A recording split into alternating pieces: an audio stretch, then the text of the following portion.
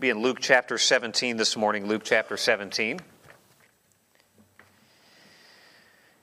As you're turning there, I just want to add my word of welcome to you. Thank you so much for coming to be with us here today at Cloverleaf Baptist Church. If you're visiting with us for the first time, thanks so much for coming out here and being part of our service today.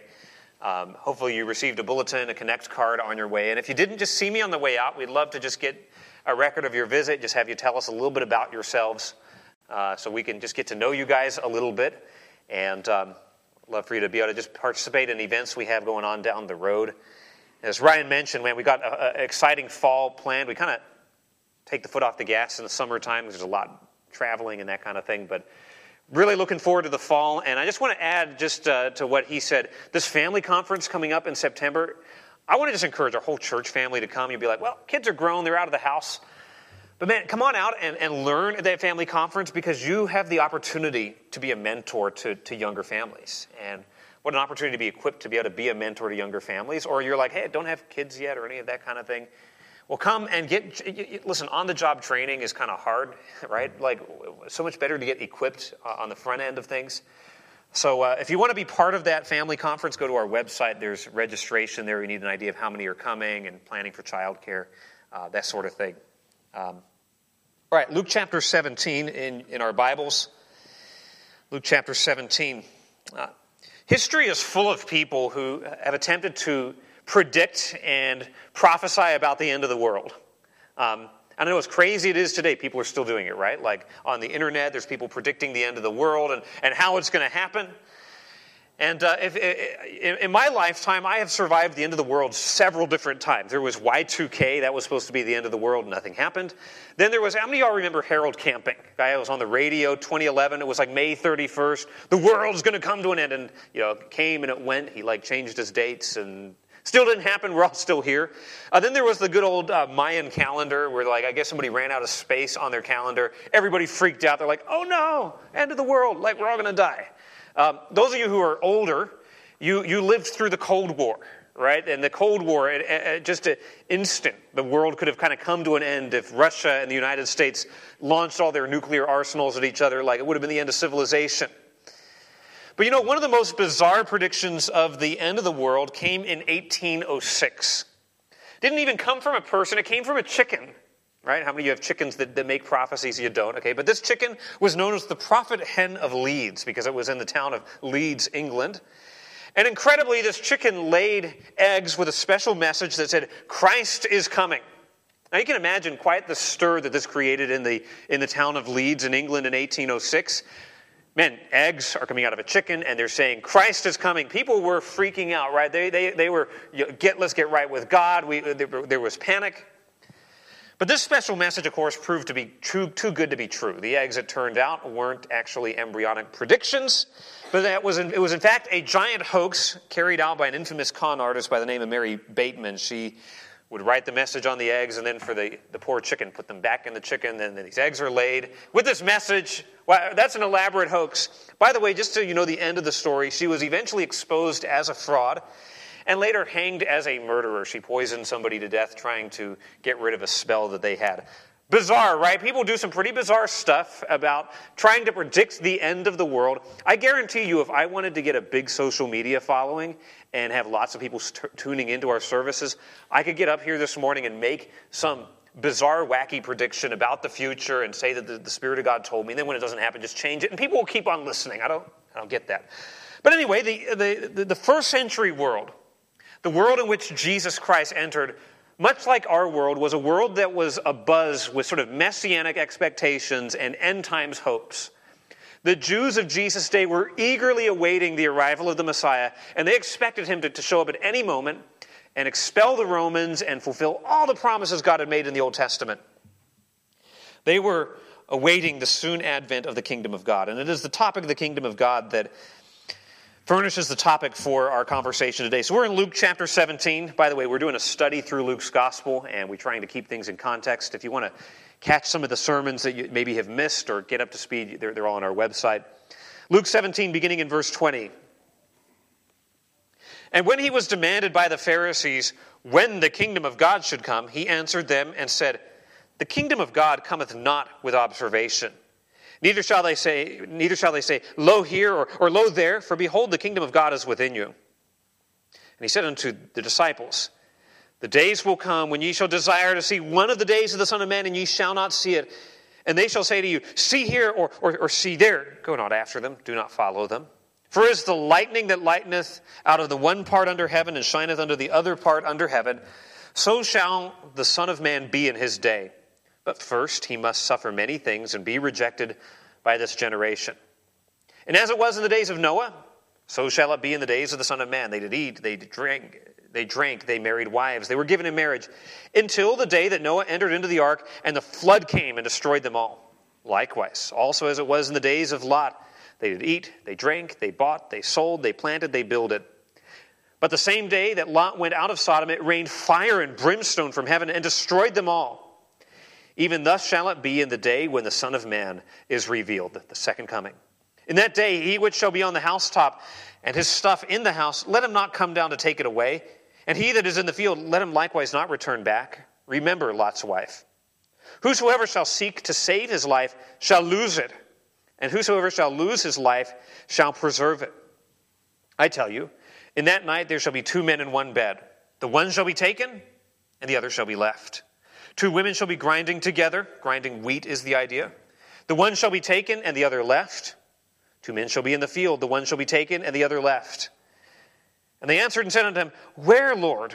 And he said unto them, Wheresoever the body is, there will the eagles or the vultures be gathered together. Jesus is calling us in this passage to be ready for the kingdom. He's the king, and one day he is going to come back to this world. That's what we sang about this morning, right? All the hymns touched on, in some way, the promise of the return of Jesus. Jesus is coming back. It's predicted in every book of the New Testament, right? Jesus himself predicted that he would return. And even when he ascended, in Acts chapter 1, the apostles are staring up into heaven, watching him ascend. And the angel comes and says, Hey, guys, this same Jesus will come back the same way that you've seen him go. He's going to come back physically. He's going to return to this earth one day. Brian read earlier in the service, Revelation 19, this description of Jesus coming, pictured on a white horse, coming as a conqueror, right? He's going to conquer. He's going to rule. He's going to reign forever and ever. So how do we prepare ourselves for the coming kingdom? We take God at his word. We believe that what the Bible says is true. Jesus is going to come back. But how do we prepare ourselves? How can we be ready? We're not going to be ready by writing little messages on eggs, right? We're not going to be ready by looking at the Bible and trying to find little hidden things in the white space between words. Readiness is not about trying to predict the future. Readiness is about preparing our own hearts. Let's walk through this text and see what readiness is going to look like. Being ready for the kingdom, first off, means this. We must embrace the kingdom's present inauguration. Now, I know that's a mouthful, but I want to unpack that. It means we must embrace the kingdom's present inauguration. The mistake we can make when we begin to think about the kingdom of God is we can think it's just something that's way off in the future, right? Jesus is going to come back, then the kingdom, but there's nothing. He's not king now. No, well, look at verses 20 and 21. The Pharisees show up, and by the way, Pharisees in Luke's gospel have been nothing but hostile to Jesus. So I think we're probably right in hearing maybe a trick question. And they're asking, when is the kingdom going to come? When's the kingdom going to come? Now, there's a lot loaded in that question.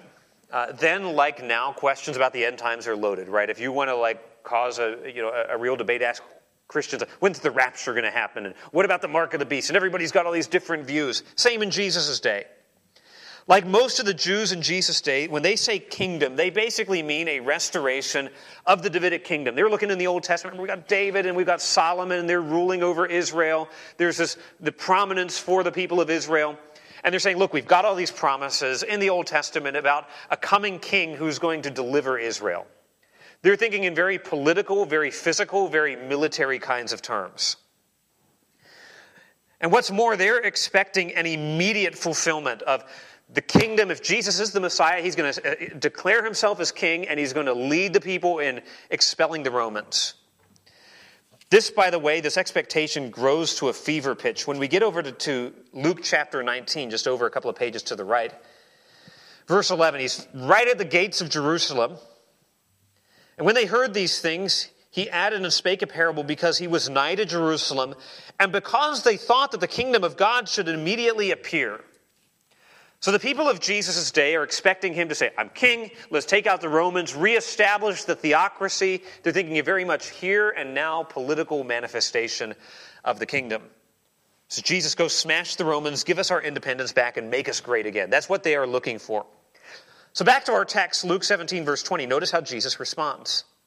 The kingdom of God cometh not with observation. You're like, well, it comes not with observation. What does that mean?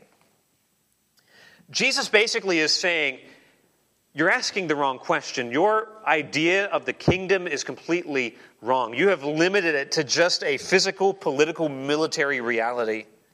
So the kingdom is not that kind of kingdom. It doesn't come with a bunch of signs that you can observe.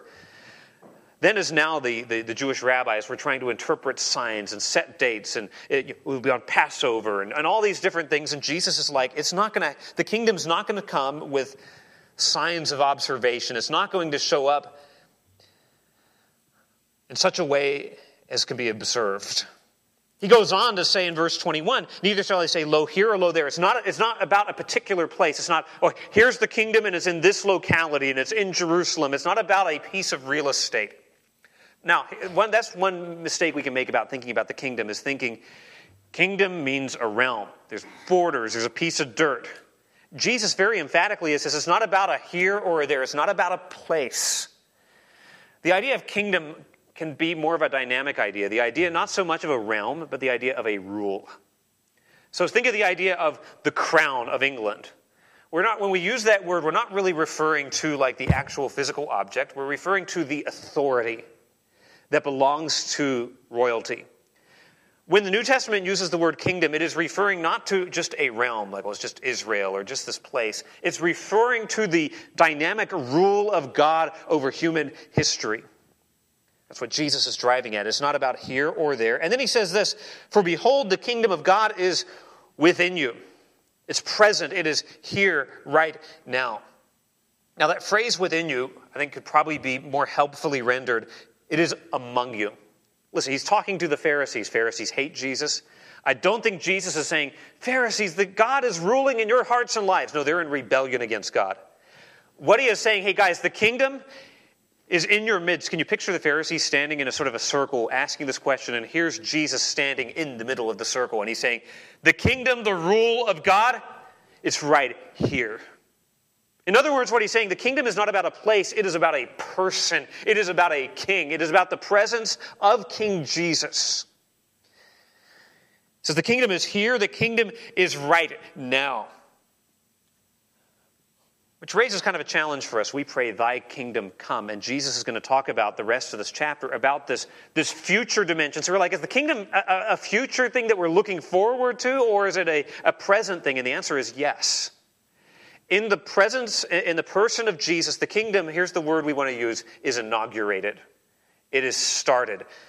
The kingdom is inaugurated. So Jesus is the king. He is the descendant of David. He is the one who embodies the authority and the rule of God. And he shows up into this world and he says, I'm the king. Repent, for the kingdom of heaven is what? At hand. I am the king. The kingdom is here. It is a spiritual kingdom. It's a kingdom that you enter not by physical birth, but by a new birth. You must be born again or you will not see what? The kingdom of God. The Jews had the idea completely wrong. They figured, well, the kingdom is just this restoration of a Jewish theocracy. We're part of it just by our bloodlines. Jesus is like, no, this kingdom, it's about the rule of God in this world, and particularly his rule over those who have repented and have received him. So he says, the kingdom now or then? Well, in one sense, the kingdom is now. Jesus has come. He has declared, repent, for the kingdom of heaven is at hand. He has died. He has been buried. He has risen again. He has ascended. And even now he is sitting at the right hand of the Father in heaven on the throne of David. And he is ruling over his church. Now the church is not the kingdom, right? The kingdom's bigger than that. But we can think of ourselves as kind of an outpost of the kingdom. We can think of ourselves as kind of like an embassy in enemy territory, right? So you go to a foreign country and there's a United States embassy. It's like a little bit of United States soil in another country. I remember as a kid when we lived in New Zealand, going to the embassy, the U.S. embassy one time with my mom, and she says, we're going to go to Little America. That's how she thought of it. This is America. We're the Marines and all that stuff. The Church of Jesus Christ, an outpost of the kingdom. That's the idea, the authority of Jesus, the rule of God in the person of Jesus. You don't believe me? In Luke 11, verse 20, Jesus had told the Pharisees, he said, listen, if I'm casting out demons, then the kingdom of God has come upon you. The kingdom has been inaugurated. Jesus is king now. So one level, we can talk about the kingdom advancing. We can talk about Jesus ruling and reigning right now. So what should our response be? I'm saying the first way that we prepare for the coming kingdom is to embrace the present inauguration of the kingdom. Which means this. Jesus is the king. You know what we should do if he's the king? We bow before him. We swear fealty and loyalty to him. We submit to his kingship and to his lordship, and we own him and we worship him as king.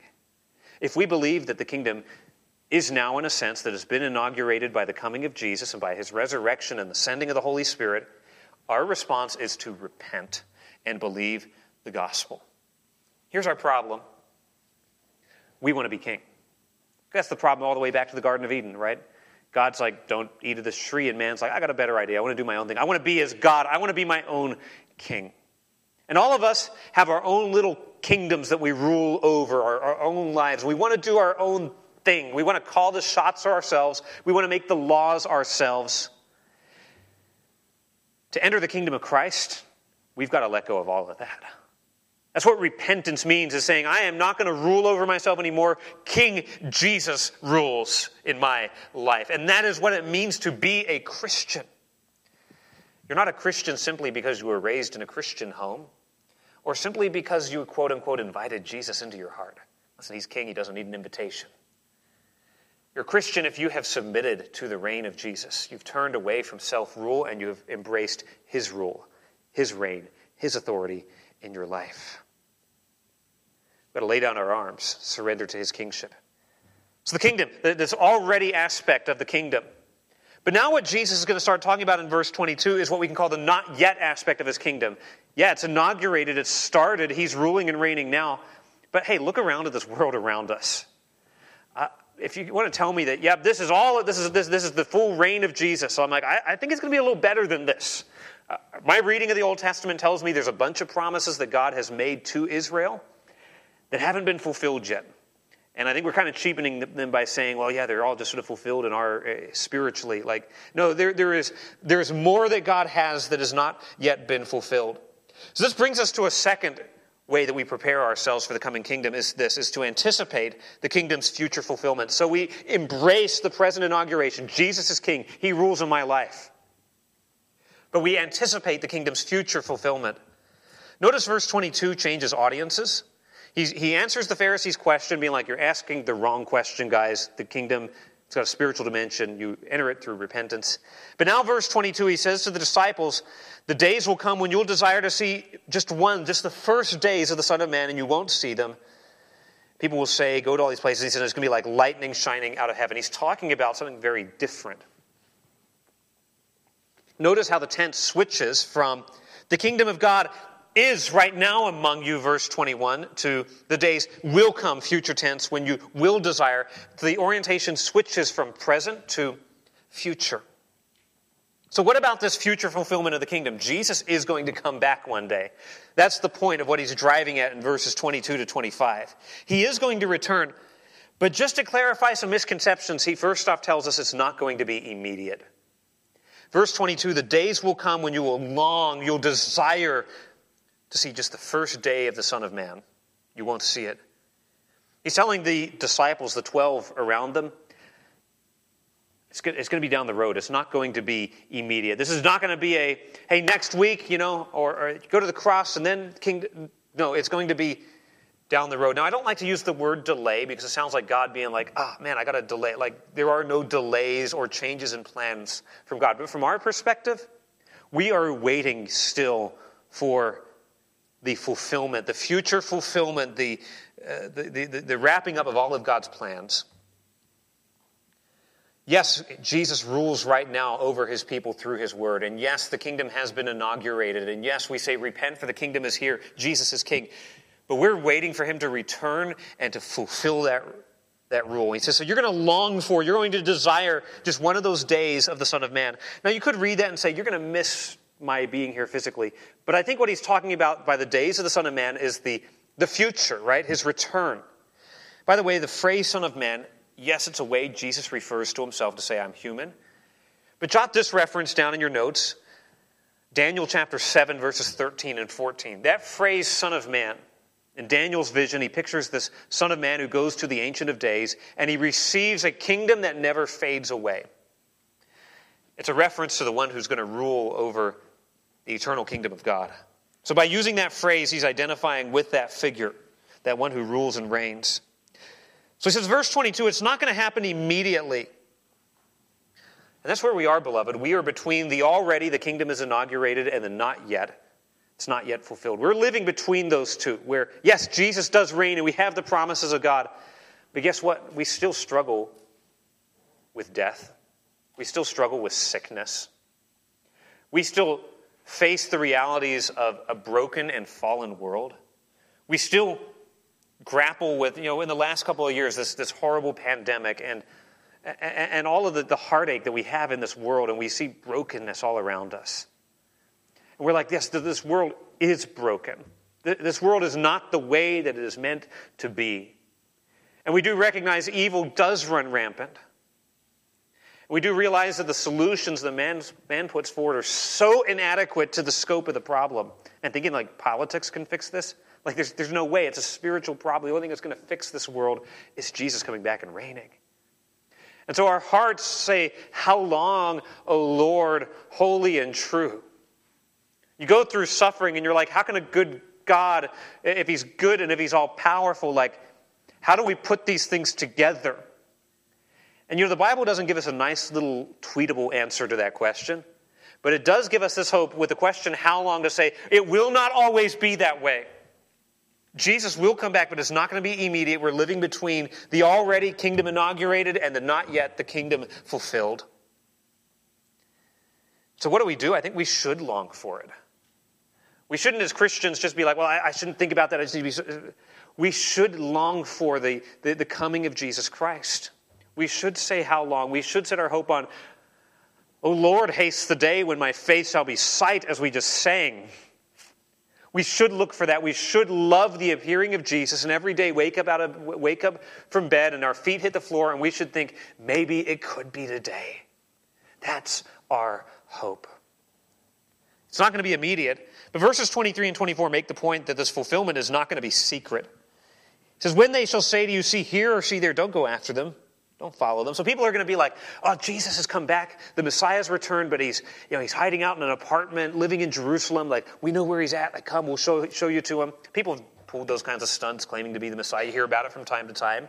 You get these Messiah-type figures, infamously Jim Jones taking all those people to wherever that was in South America, like David Koresh. We get these, would-be messianic figures who are claiming, and it's secret, and you need inside knowledge and people to point the way to you. He's like, no, don't buy into that deception. Listen, if somebody's on, TBN, and they've broken out this really convoluted prophecy chart that with all these arrows and things, and they're like, and we've pinpointed the day, and it's over here, and you need to buy my book, shut it off, right? Like, they're lying to you. Right? God did not give us the Bible so we could put together an elaborate chart, right? He didn't give us the Bible to where we could pinpoint what's going to happen down the road. He told us he's coming back to give us hope and to give us confidence. Not to make us feel like I have inside knowledge that other people don't have. I have a corner on truth. Like, no. Verse 24, it's going to be like lightning that goes from horizon to horizon. Now, I've seen some lightning storms. I've never seen lightning go from one horizon to the other. This is to say, lightning that circumnavigates the entire planet. That everybody on the planet is going to know that Jesus came back. You're not going to need some prophecy guru to be like, hey, it's over here, and we need to read the tea leaves over there. Or in Jesus' day, the Romans, they would cut open livers to try to... It's not going to be that way. You're going to know about it. When Jesus comes back, it's not going to be a secret event. It's not going to be a private event. It's not going to be an invitation-only type of thing that only a few select will be aware of. It says everybody's going to know about it. So the kingdom's fulfillment is not going to be immediate, but it's not going to be secret either. It's going to be public, and it is going to be glorious. He says, so shall the Son of Man be in his day. Lightning around the world. You don't need somebody on YouTube who's got a little channel who's like, you don't need to go to church. Like, just watch my... You're not going to need that. unless we get too triumphalist in our mentality, like, yeah, Jesus is coming back. He reminds us in verse 25, it's not going to be painless.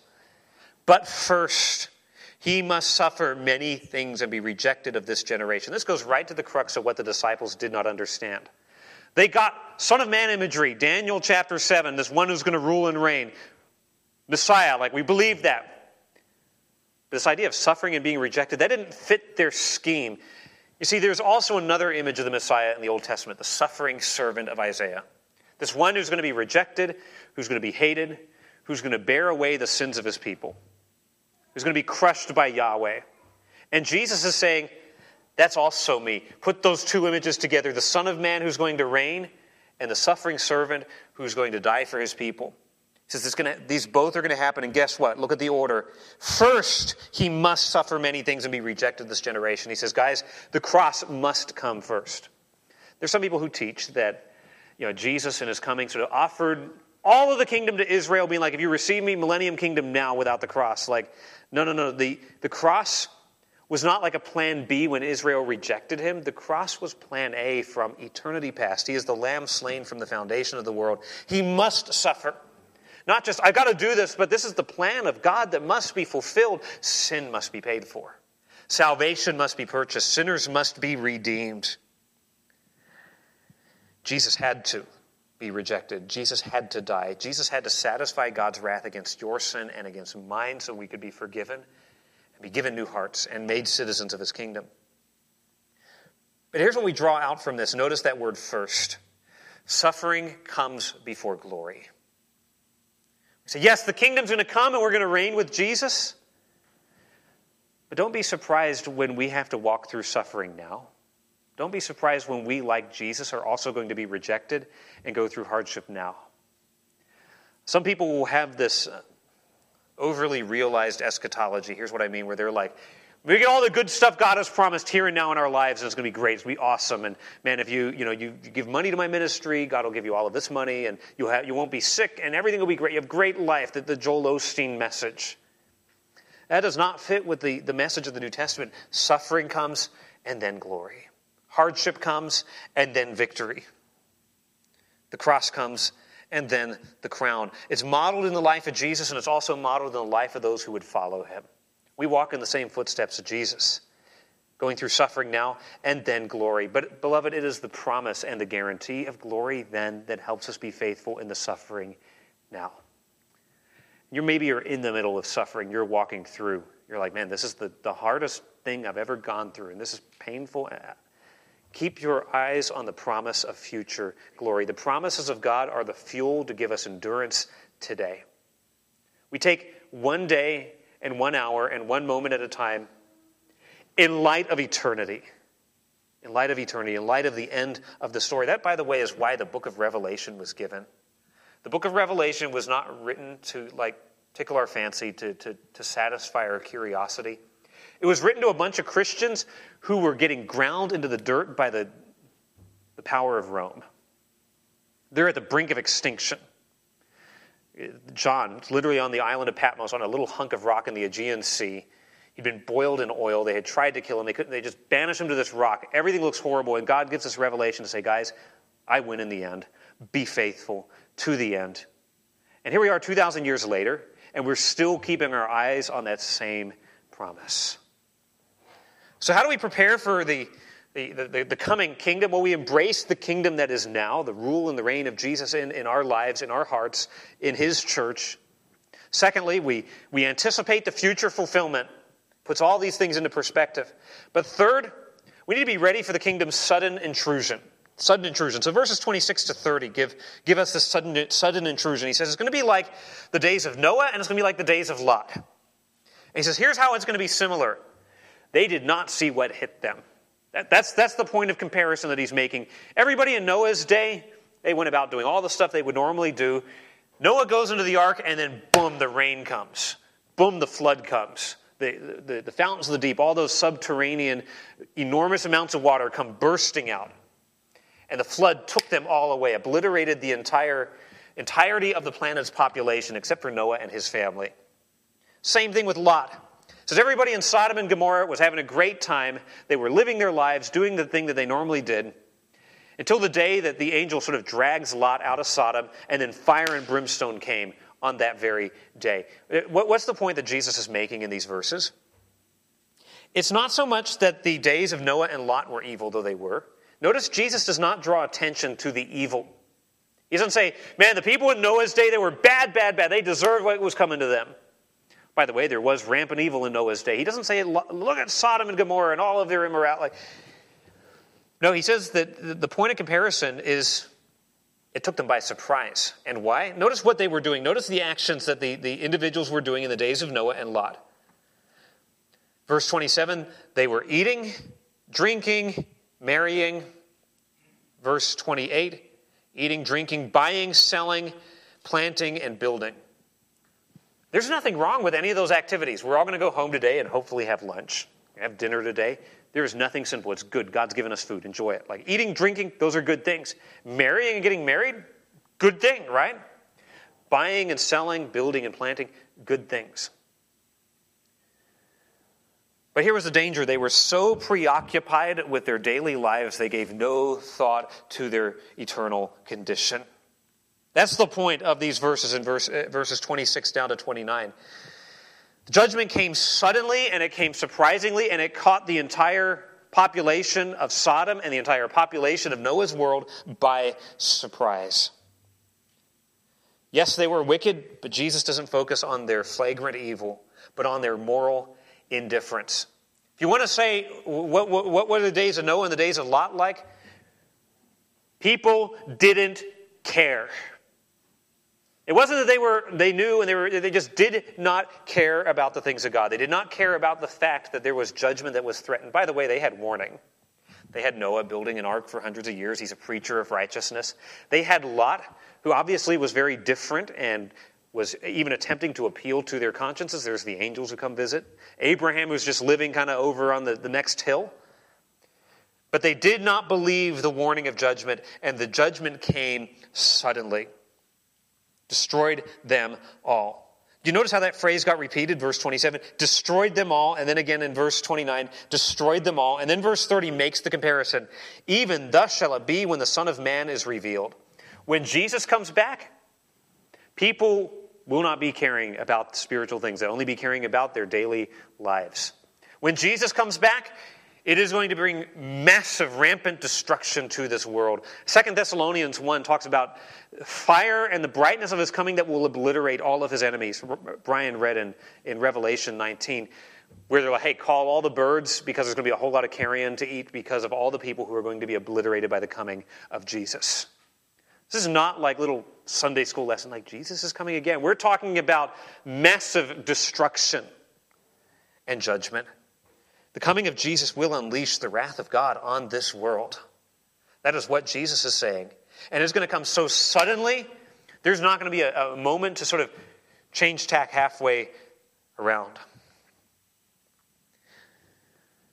People back then were so focused on their daily lives, they weren't concerned about their eternal state. And people today are so focused on their daily lives that they are not concerned about their eternal state. By the way, this does suggest to us the world is not going to be somehow Christianized before Jesus comes back. The vast majority of people at the return of Jesus won't be expecting it, won't be ready for it. This world lives, beloved, on the precipice of judgment. We're living sort of below the big earthen dam that is beginning to show signs of cracking that could burst at any moment. And people are like, we don't care. Judgment's coming and people don't care. The citizens of earth are oblivious to the clouds of wrath that are looming on the horizon, ready to burst. If we're not careful, we do the exact same thing. We preoccupy our minds with piddly distractions and mind-numbing entertainment, lest thoughts of eternal significance might just come in and weigh us down. Now, I'm not suggesting that we forget our daily lives, like eating, drinking, getting married, enjoying the life God has given you. That is his blessing. We should do that. But we've got to be so careful that we keep priorities where they need to be, that daily life, that the things of this world do not become so all-consuming that we lose sight of eternity. We can become so focused on the priorities that are right in front of our face that we lose sight of the glorious vista of eternity that is right behind us. So are we living with this readiness for the kingdom? Jesus Christ could come back today. You could step off into eternity today. Are you prepared? Are you living with an active readiness of seeking those things that are above and not of the things that are on this earth? The final section of Jesus' discourse here, he calls us to really make some costly decisions. Brings us to this fourth step in preparation. The kingdom's coming. Embrace the present inauguration. Anticipate the future fulfillment. Be ready for the sudden intrusion of the kingdom, because it will be sudden. It will take this world by surprise. But now verse 31, we begin to get some application he makes. And here's what he's calling us to. He's calling us to accept the kingdom's costly demands. He says, in that day, he which shall be on the housetop and his stuff in the house, let him not come down to take it away. He that's in the field, let him likewise not return back. Remember Lot's wife. So he's sort of riffing on the illustration from Sodom and Gomorrah. Remember the story? Sodom and Gomorrah, Lot and his wife, they're fleeing Sodom. Lot's wife, she's not really on board with getting out of town, and she turns back for one last look. And it's more than just a look. It's more than just, I want to see the place. But it's a heart that was still in Sodom. And she has instantaneously turned into a pillar of salt, right? As this testimony of suffering the same fate of the people who she loved more than God. Verse 31 is warning us against valuing our stuff more than our salvation. He's sort of picturing the coming judgment of you're on the rooftop, okay, Palestine, flat roofs, you're up there just kind of hanging out. You're on the porch would be the way we'd say it today. Judgment begins to come. He says, it's going to come so suddenly you don't have time to go in and get all your belongings and get all your stuff. You got to get out of there quickly. He's saying the speed is going to come so quickly. The time to make a decision is not then, but is now. So imagine you're on a plane and the plane catches fire. This happens from time to time. The plane is catching fire and the emergency exits open and those cool-looking slides pop out. And instead of running for the exit, you go back 3 rows to I need to get my laptop from the luggage compartment above the seat. And, I need to make sure I grab the newspaper, the magazine that I was reading. You wouldn't do that, or hopefully you wouldn't do that, because your life is a whole lot more valuable than a laptop, right? You just get out of the plane as quickly as possible. Jesus is saying, the call of the kingdom, right? The kingdom is going to come and intrude into this world violently and destructively and suddenly one day. You need to make a decision now to seek your eternal salvation before it is too late. You say, well, I'll just wait. When I see Jesus coming back, then I'll quickly... You're not going to have time. You're not going to have time to make sort of a foxhole conversion on that day. It says, remember Lot's wife. Don't love your stuff. Don't value your possessions more than your soul.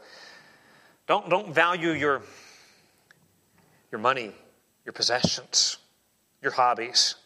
Don't regard, and you say, well, I don't. But let me ask you, how often do your hobbies and your possessions and your stuff keep you from a vibrant relationship with Jesus? Keep you from the Word of God? Keep you from the worship of God? We can say to her blue in the face, I love Jesus. But your schedule, your calendar, your budget, your checkbook show that other things are more important. It says, don't be like Lot's wife, where she loved Sodom. So verse 33 really lays it on the line. Whosoever shall seek to save his life shall lose it, and whoever shall lose his life shall preserve it. Quite a paradox, like save your life, lose it, lose your life, save it. What Jesus is saying, if you want to save your life then, you want eternal life then, you've got to lay it down now. You got to say, Jesus, my life is yours and you own me. I am your disciple and I will follow you. I'm willing to repent and put all of my trust in you. You lose your life. You relinquish your life to the authority of King Jesus. So if you try to keep it, say, I want to live my life now, I want it for me, he says, you will lose it on that day of judgment. So count the cost now. Count the cost now. Too many evangelical Christians, us, too many of us are unreformed materialists. Just unreformed materialists. You were a materialist before you became a Christian, where you measured your worth and value and meaning in life with how much stuff, how many toys you had. You become a Christian, and now you sort of sanctify it a little bit and be like, well, now it's sort of God's in the mix here, but still what I'm after in life is more money, a bigger 401k. This verse is calling us not to just, sprinkle a little bit of Jesus onto our materialism. He's calling us to relinquish materialism and make Christ all in all. The chapter ends with this sobering description of some people being taken, other people being left when Jesus comes back. So it's okay, 2 people in one bed, 2 women grinding wheat together, people who are in the same place, who externally are very similar, engaged in the same activities. One is taken by Christ and the other is left in judgment. It's a stunning image. You say, what's this deal with two men in one bed? That doesn't sound right. Remember, in the ancient world, there'd be sort of one big community bedroom in your house, especially if you're a peasant, and everybody is sort of sleeping in the same place. So there's nothing sort of moral or immoral going on here. There's 2 people who are sleeping in the same place. One's taken, the other one's left. 2 women grinding wheat. Normally this would be done in the morning. Women were the ones to do it. One is feeding the grain in. The other is turning the hand mill, right? You're grinding wheat with big rocks. So 2 of them engaged in the same activity. And in an instant, one is snatched away, the other one is left behind. The point here is, even though both individuals are in close physical proximity, living under the same roof, doing the same jobs, physically, externally looking the same, one is taken, the other's left. One is rescued and the other is condemned. Now there's a little bit of debate. Is the one taken in judgment? Flood takes people away, or are they taken in salvation? Not a huge issue. The point is still the same. One's judged, the other is saved. But I think in light of the imagery of Noah and Lot, Noah was taken away by the ark. Lot was taken away by the angel out of the city. The taken away is the snatching up. What we would describe as the rapture. 1 Thessalonians 4:17, the Lord himself shall descend from heaven with a shout, with the voice of the archangel, with the trump of God. The dead in Christ shall rise first. Then we which are alive and remain shall be caught up together. When Jesus comes back, he will snatch his people away, will take us up out of the judgment before he obliterates those who don't know him. The point is, at the return of Jesus, he will rescue his people and he will judge those who don't know him. Very simply, there's only 2 destinies. There's not one's taken, the other's left, and then there's a group in the middle that they can't decide. In the final estimation, you are facing either God's wrath or God's deliverance on the last day. And by the way, if Jesus tarries, which he's tarried for 2,000 years, and you die, you're facing those same 2 destinies. Just as it's appointed unto man once to die, and after this the judgment, so Jesus died one time for the sins of his people. You will die, and you will stand before God. And he's not going to be like, all right, we're going to give you one more shot. The time for deciding is now. The time for deciding to follow Jesus is now. Eternity is at stake.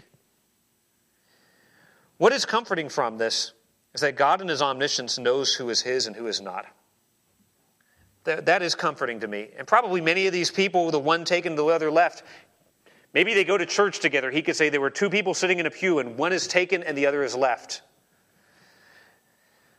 Many who today look the part of the redeemed will be condemned that day and exposed that day as frauds. God will in the end divide between the wheat and the tares, the true and the false, and the saved and the lost. And here's what should give us pause. There are many who live under the same roof, who work at the same job, who attend the same church, who will go to 2 different eternal destinies. And if you're a Christian, you say, I know that I'm right with God. That should make you really step back and say, do I care about the fate of the people with whom I live and work and do business? Do I care? The people that C.S. Lewis reminded us, he says, the people that we do business with, the people that we call names on Facebook and whatnot. We didn't have Facebook, but the idea is the same. He says, are not mere mortals. None of the people that we interact with are mere mortals. Everybody you talk to and interact with will one day be either an everlasting terror or will be glorified in the presence of Jesus. Everybody you meet has eternal value. On that day of judgment, when Jesus comes back, superficial religion's not going to do anything for you. Sentimental notions won't secure you. There's notions of, we all just sort of sincere. That's not going to... The question will be verse 33. Did you surrender everything, trust Jesus, put your hope and your confidence in Him? Or are you trusting in yourself? The only way to escape that day of judgment is to flee to Jesus now. Why? Because Jesus bore the wrath of God. The wrath that we deserve, the wrath that is going to one day fall on this world and all who don't know Christ. For His people, He paid that fully. If you believe in Jesus, you put your trust in Jesus, you come to Him in faith, He bore God's wrath for you fully, and you will never, ever, ever face it. There's no condemnation to those who are in Christ Jesus. You will go through hardship, yes, but you will never face God's wrath. He may send sickness to you, but He'll never send His wrath upon you. You'll never face His condemnation. The kingdom is going to come. Jesus is going to return. So what do we do with this? Let me just conclude with a couple of points of application. Number one, if you are a Christian, this is our hope. Our hope is not that we're going to somehow make this world a better place. Our hope is not that we'll somehow preserve freedom for our children and our children's children, though it's a good thing if we do. Our hope is not that democracy or... No. Our hope is that King Jesus will one day return and reign. That should mean that we shouldn't get too bent out of shape when we see our world going the direction that it's always gone. Right? Christians have always lived in a world that has been ruled by sin and by evil, and it should not destroy our hope and leave us depressed and leave us distraught when we see sin around us. Jesus will one day come back and make all things new. Christians, we should be the most optimistic and hopeful and joyful people because we have the promise of Christ's coming kingdom. Another point of application, in light of eternity, we should evaluate our values. What matters to you? What is important to you? Is it Jesus? Stuff. And finally, if you're not a Christian here this morning, this maybe sounds really scary, and it should. By the way, this is not just like a myth. These are the very words of Jesus. If this is true, if what I'm saying is true, if what Jesus is saying is true, what are you going to do with it? What are you going to do with it? Are you ready? Are you ready for the coming kingdom?